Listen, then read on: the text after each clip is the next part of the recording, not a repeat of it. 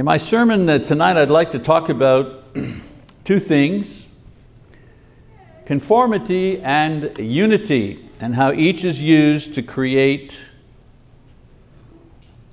only one church. These ideas are very important for us as Christians because they determine what our basic experience will be like in the body of Christ. Conformity and unity are words that refer to how people relate to and remain part of a group, any group, including a church group. So let's take a look at each word and break it down to see how it works. Conformity. Conformity basically means to become the same. So creating a group and keeping it together using the principle of conformity means that pressure is applied to make sure everyone thinks and acts and even looks the same. Let me give you a picture of conformity. There's conformity for you. School uniforms, no mixing with people outside the group, repeating the rules, no changes in procedure, no room for individual freedom or personal opinion or differences. Conformity. These are all methods used to form and maintain and grow a group using conformity as the basic idea. Now there's some advantages to this, of course, in using conformity. For example, it's easier to establish and grow a group where everyone is the same. It's easy to spot and eliminate the troublemakers. Who are the troublemakers? Well, they're different. So we get rid of the troublemakers if we want conformity. Also, a group built on conformity is usually easier to control from the top down. Fewer leaders can control a larger number of people since there is only a single goal to pursue, and that is conformity. And then, of course, conformity is comfortable. People like conformist religious groups because they feel safe. Everybody's the same, their environment is controlled, no need to think differently, just keep working on conformity.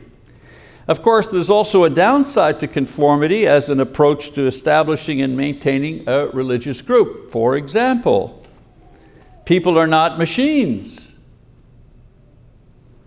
People like to ask questions. People want to express themselves. This causes turmoil in a conformist group. Another downside to conformity. Conformity breeds competition. People within the group begin to compete to find who conforms the best, and thus they rise up in leadership. In conformist groups, leadership is based on performance, and performance stimulates competition, and competition produces rivalry, and rivalry produces jealousy and all kinds of negative emotional sinfulness. And then, of course, conformity, and perhaps the worst downside feature when it comes to religious groups, is the fact that it's not the biblical method given to establish, build, and nurture the church. The biblical methodology when it comes to groups is called unification. So let's talk about the other word that I mentioned before, and that is unity. The dictionary defines unity as the state of being made one. Whereas conformity tries to create a group by forcing each individual to become the same, unity creates a group by getting each individual to commonly share the same thing or the same person. You see, with unity, people become part of a group because they each hold to a common idea while maintaining their individuality. The pressure to keep them inside the group comes from within, like a magnet that draws everyone to the center, rather than a fence that prevents everybody from getting out. In Ephesians chapter 4, Paul talks about the unity that exists in the church, how it was established, and how to maintain it. And now that we've kind of explored the difference between unity and conformity, let's go to this passage. If you'd like to follow along in your Bibles, you can go to Ephesians chapter 4 And we'll examine this text a little more closely. Now, just a little background on the first 3 chapters of Ephesians to help us understand what Paul is talking about when we get to chapter 4. Paul, in the first 3 chapters, lists all the things that God has done for the Ephesians. For example, He's planned for their salvation before the beginning of time. He has prepared spiritual gifts waiting for them in heaven.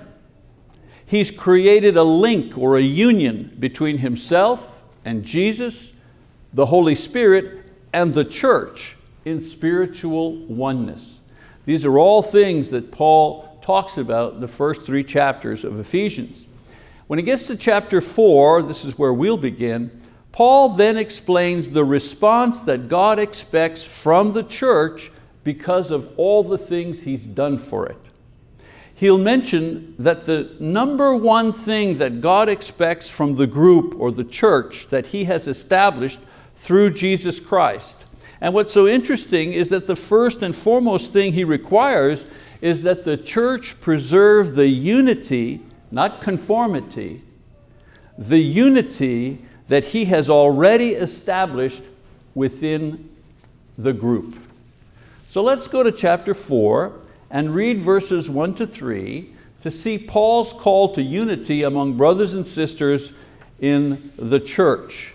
So we have the call to unity beginning in chapter 4. He says, "Therefore, I, the prisoner of the Lord, implore you to walk in a manner worthy of the calling with which you have been called, with all humility and gentleness, with patience, showing tolerance for one another in love, being diligent to preserve the unity of the Spirit in the bond of peace." So he begins by exhorting them to, did you note, to preserve the unity that already exists, to which they, the church, were added. The church doesn't create unity. Unity already exists between the Father and the Son and the Holy Spirit. When Jesus gave His life to create the church and gave His word to instruct the church and the Holy Spirit to sustain the church, He made the church part of this unified Godhead. That's an important idea that we need to think about for a moment. The unity already exists in the unified Godhead. God has added the church to that unified Godhead and has said to the church, you need to remain unified as we are unified. Jesus is part of the divine and unified Godhead, and the church through the cross and the Word and the Holy Spirit is part of Jesus. Therefore, the church is also, through its connection to Jesus, part of the unified Godhead. Every person, Jew or Gentile, who becomes part of the church also becomes part of the unified Godhead. What happened to you tonight, young sister, is that you became part of the unified Godhead. And you'll understand that as you grow in Christ Jesus. And so Jesus, as Paul has explained, has maintained His unity with the Father and the Holy Spirit. How? By accomplishing the plan of salvation. And now Paul explains what the church must do in order to maintain its unity with Christ. You see, disunity in the church equals disunity with Christ and the Godhead. This is why unity is such an important issue. It's not just that we all get along, that's part of it. It's that we maintain something spiritual and not break that up. The threat of division at Ephesus also carried the danger of loss of unity with Christ. Yes, it's one thing to lose unity among ourselves, but in doing so we risk losing unity with Christ, which He Himself established through the cross. And so Paul begins this section by encouraging them to preserve unity. And he explains how they are to preserve unity. And it's not about projects. It's not about projects or adding a meeting or anything like that. That's not how to preserve unity. Preserving the unity requires that we have a certain attitude toward one another in the church, and Paul explains what this attitude should be made of. And he mentions 4 things. First of all, he mentions humility. In other words, in order to preserve unity in the group, the individuals in the group have to practice humility. What's humility? Well, it's the opposite of pride. It's the opposite of vanity. A good definition of humility is an accurate assessment of self. I give an accurate assessment of what I am and who I am. Not more than what I am and not less than what I am, but exactly what I am. That's true biblical humility. Then he talks about meekness. Some of your Bibles have the word gentleness. Meekness means not self-willed. It's the shortest definition. Not self-willed. You know, people say, my way or the highway, that's the opposite of meekness. A person who is meek and gentle is someone that can go do things somebody else's way. That doesn't always have to have their way. That's meekness. Can you see how important that is in order to preserve unity within a group? Then he mentions patience. Patience is a willingness to put up with trials and suffering and failure without losing control, without losing cheerfulness, without losing love, without losing our bearing. Everybody suffers something. I know most of you, and I know most of the things that you suffer over the many years that we've known each other. Patience is about maintaining your bearing, your ability to love, your ability to see the good despite the discouragements taking place in your life. That's patience. And then he mentions forbearance. Another word for forbearance, to make allowance for. To make allowance for. The ability to not allow the action of others to provoke us. We make allowance for. My wife, I always say, has great forbearance because she makes allowances for the grandkids, for me, for the kids, for somebody I don't like. She makes allowances for people. She teaches me about forbearance. And so Paul tells the church that in Christ, both Jew and Gentile are equally blessed, equally saved, equally precious to God. And now he exhorts them that by the means of humility and patience and meekness and forbearance, they should preserve the unity of which they were made a part of when Jesus brought them into the church. Secondly, the basis of unity in verses 4 to 6, I'll read in a moment. As I said before, many times we confuse unity with conformity. Remember that conformity is sameness. We become the same as something or someone else. McDonald's, for example, they're all about conformity. You know, you have the special sauce when you eat the burger over here on 23rd, the special sauce. And if you go to New York, you're going to taste the same special sauce. Or if you go to Tokyo, you're going to taste the same special sauce. Conformity, conformity. Everybody's dressed the same, the food tastes the same. That's okay for McDonald's, but not for the church. Unity is the experience of sharing. We share a similar hope, a similar leader, a similar ideal. This is the basis of unity. In verses 4 to 6 in the passage we're looking at, Paul will mention 7 objective elements that Christians share, which serve to bring them into one unit. And so in verse 4 to 6, he says, there is one body and one spirit, just as also you were called in one hope of your calling. One Lord, one faith, one baptism, one God and Father of all, who is over all and through all and in all. So we're united because we share one body. There's only one group of the saved, and we share in that group. There's only one Spirit, one Holy Spirit, His work, His word, His living within the believers. There's only one Spirit. We're united because we share one hope, that's salvation and its effects. We're united because we share one Lord, Jesus. We can't serve two masters. We only share one master, and that's the Lord Jesus Christ. We're united because we share one faith, the teachings of Jesus Christ and the apostles. They only taught one thing. We share those teachings. We are united because we share one baptism, immersion in water as an expression of faith in Jesus Christ. Acts 2:37, 38, which we witnessed tonight. I mean, I was sitting there thanking the Lord. Oh Lord, thank you so much. Of all the things to happen before I got up to preach this sermon, we have a baptism. There is only one baptism that puts us into one body, that gives us one Spirit, that permits us one hope, that unites us to our Lord. From 3,000 years ago, on the day of Pentecost, when 3,000 people were baptized, until today, it's still the same one baptism.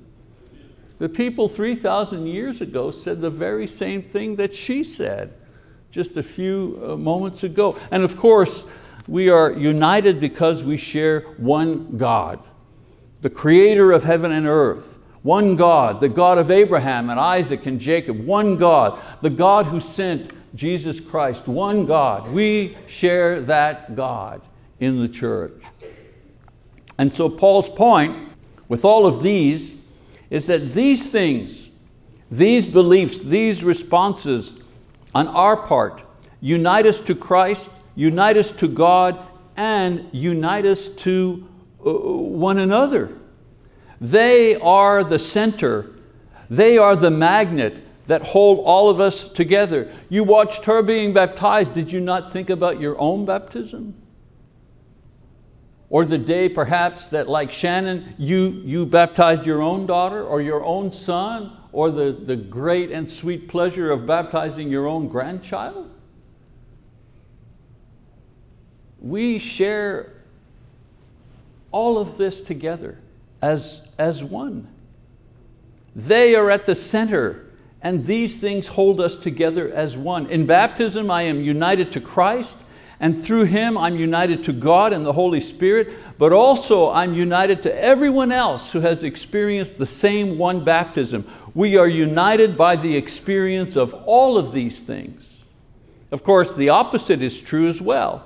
To be divided from these things is also to be divided from Christ and divided from each other. So maintaining the unity that exists in the church requires a right type of attitude towards one another and a sharing of the elements of our faith.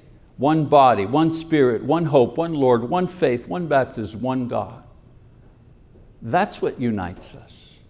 And then God helps us to maintain this unity. I should be saying, Paul says, he makes the call to unity, he explains what the basis of unity is, and then he explains how God helps us to maintain this unity in verses 7 to 13. Of course, we're not left alone to maintain unity. God helps us with certain gifts that He provides, and Paul describes a set of gifts that we rarely perceive as gifts. And so he says in verses 7 to 10, "But to each one of us grace was given according to the measure of Christ's gift.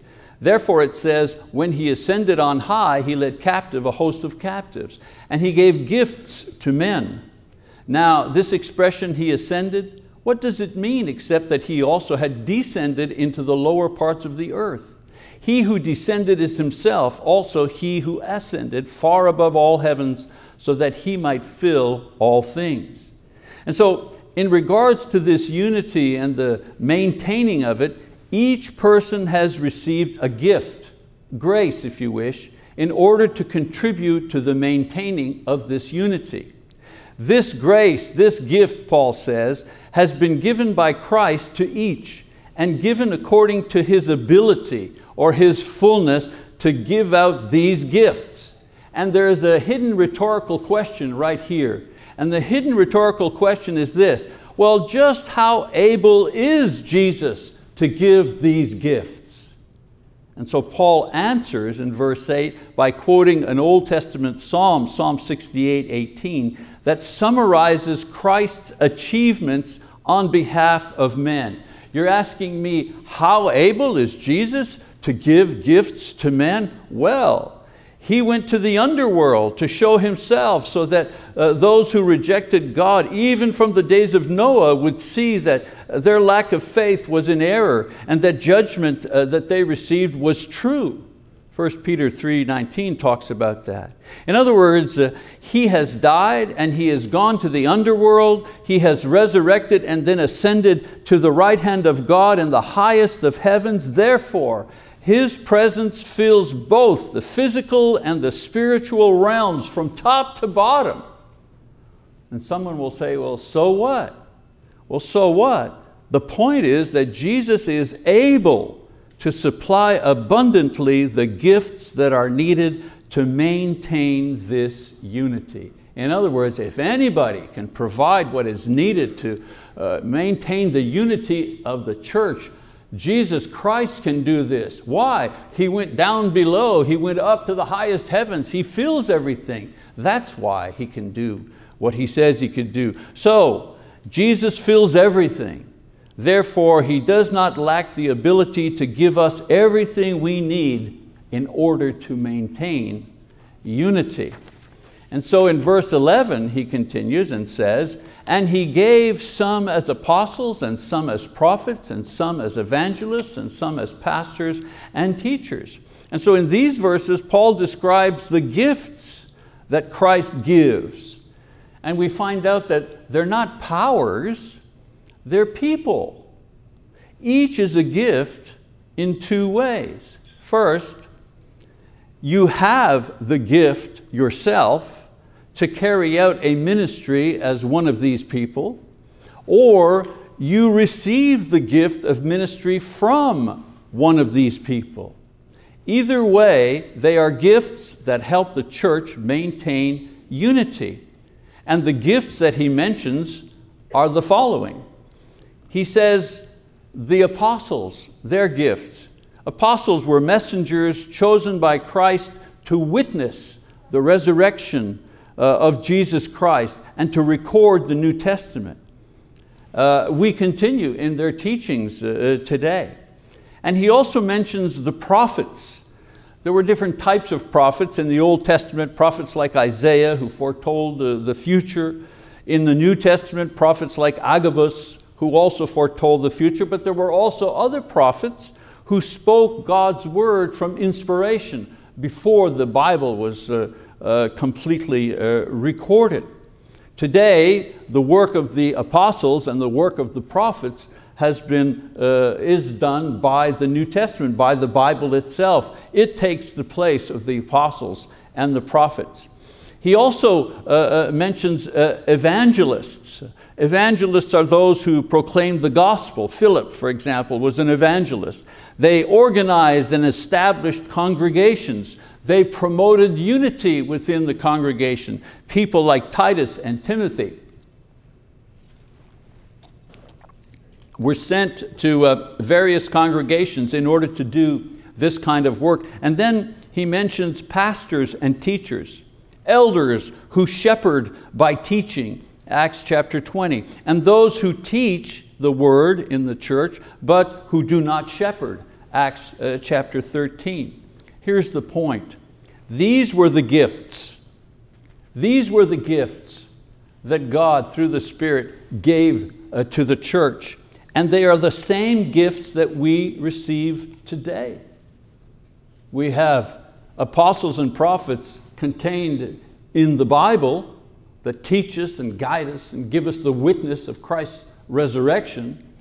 But we also have evangelists, and we have shepherds, and we have teachers that lead and bless the church.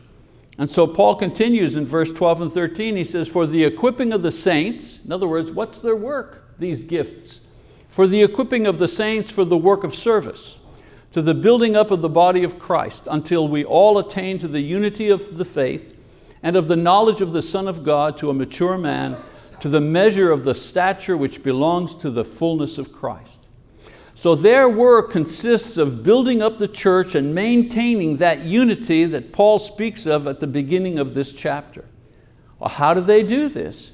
Well, they supply each saint what he or she needs to serve others in the body, and thus create and maintain unity. That's their task. They serve the body to achieve what goal?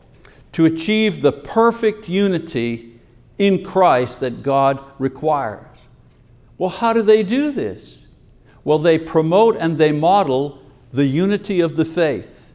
In other words, each member becomes mature in the knowledge of Christ and his or her salvation. These gifts help each member achieve that goal. These gifts help in the unity of relationships. Each member matures in Christian love for God and others. And where does each member learn how to do this? From the apostles and prophets, and in person from the elders and the teachers. And they also promote and model the unity of service. In other words, each member begins to bear fruit in ministry. How? Well, they're modeled and they're taught and they're encouraged and they're mentored. By who? By those who have the gifts that are given to them by God. Christ gives these people to the church so they will serve the church in helping it mature in every phase of unity until they are like Christ in maturity. I'm going to give you a strange image to hold in your mind just for a moment to understand this complex passage, okay, in just an image. Imagine you have a doll, just a doll, okay, a regular doll, and the head of the doll is the head of an adult. Usually the doll has a baby face and a baby body, right? But this doll has an adult head. It would be kind of strange, but go along with me for a moment. The doll has an adult head, but it has a baby's body. That's the church. The head is Christ, fully matured, fully formed. His body is the church, still a baby's body, still needing growth, still needing to be fed, still needing to be developed, still needing to mature. And what Paul is saying here is that the body will eventually mature and grow to equal what the head is already. So it's as if the baby's doll today in fast motion and in graphic arts, I'm sure Ali could design this if she put her mind to it. We could watch a video of an adult head on a baby's body, and then we could see the baby's body completely mature to being an adult to match the head. Well, that's what Paul is describing here in verses 12 and 13. And then in verses 14 to 16, he mentions or describes the results of this unity.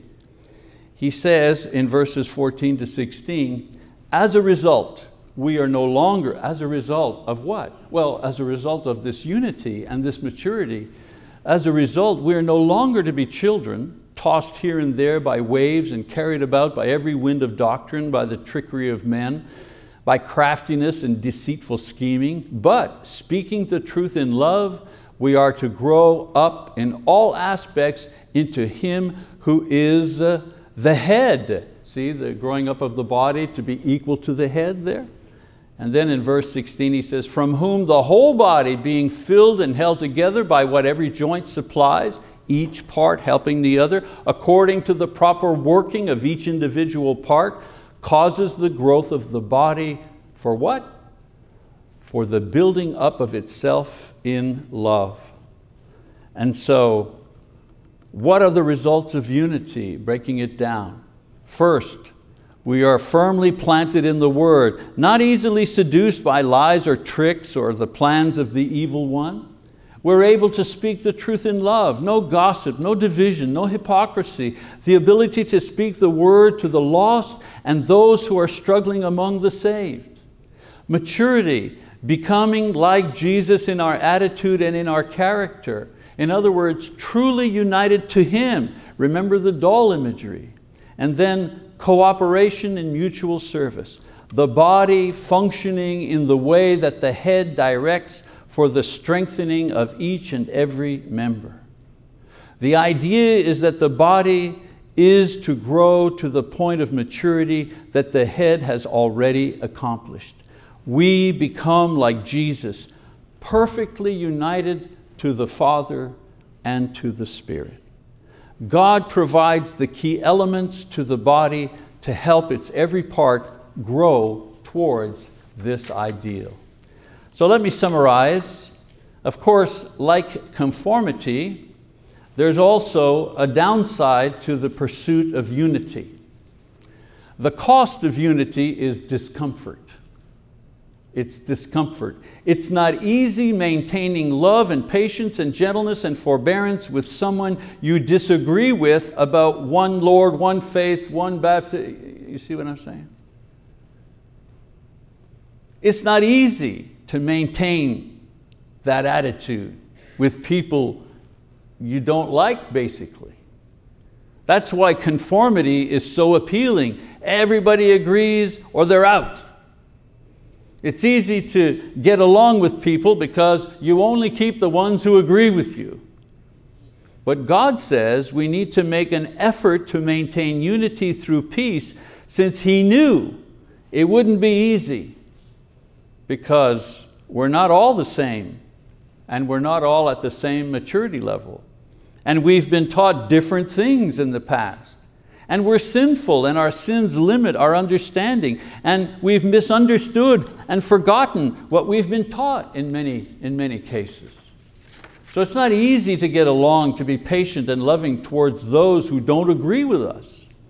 But making the effort to maintain unity despite these obstacles is the true test of our discipling, because Jesus said the following: "By this all men will know you are my disciples, if you have love for one another." Notice that He did not say, "All men will know you are my disciples by how big a group you are," or "All men will know you're my disciples because you're all the same," or that you all know the doctrines by heart, or that you think you're right, or that you're very motivated to do things. That's not the proof. All those who confessed Christ and were buried in baptism have been added to a divinely united circle that includes the Father, the Son, the Holy Spirit, and the church.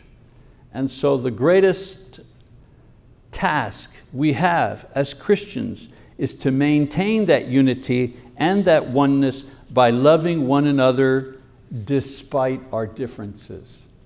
That's the key. Those who know and truly understand what I am saying in this lesson must realize that they are on the front lines of charting a new course for the unity of the church. I hope we can learn the hard lessons that have divided so many of our congregations in the past. I pray that this generation will be known as the ones who sought after and won, once again, the unity and the peace in the church that has been so carelessly harmed by past generations. So if you're separated from God by disbelief and sin, then I exhort you to repent and be baptized in order to be united to God through Christ and added to His church. And if you're separated from the church, or you're separated from your brother or sister in Christ because of unfaithfulness or because of sin, then I encourage you to come and be restored to unity through prayer as we stand and as we sing our song of encouragement. Shall we do that now, please?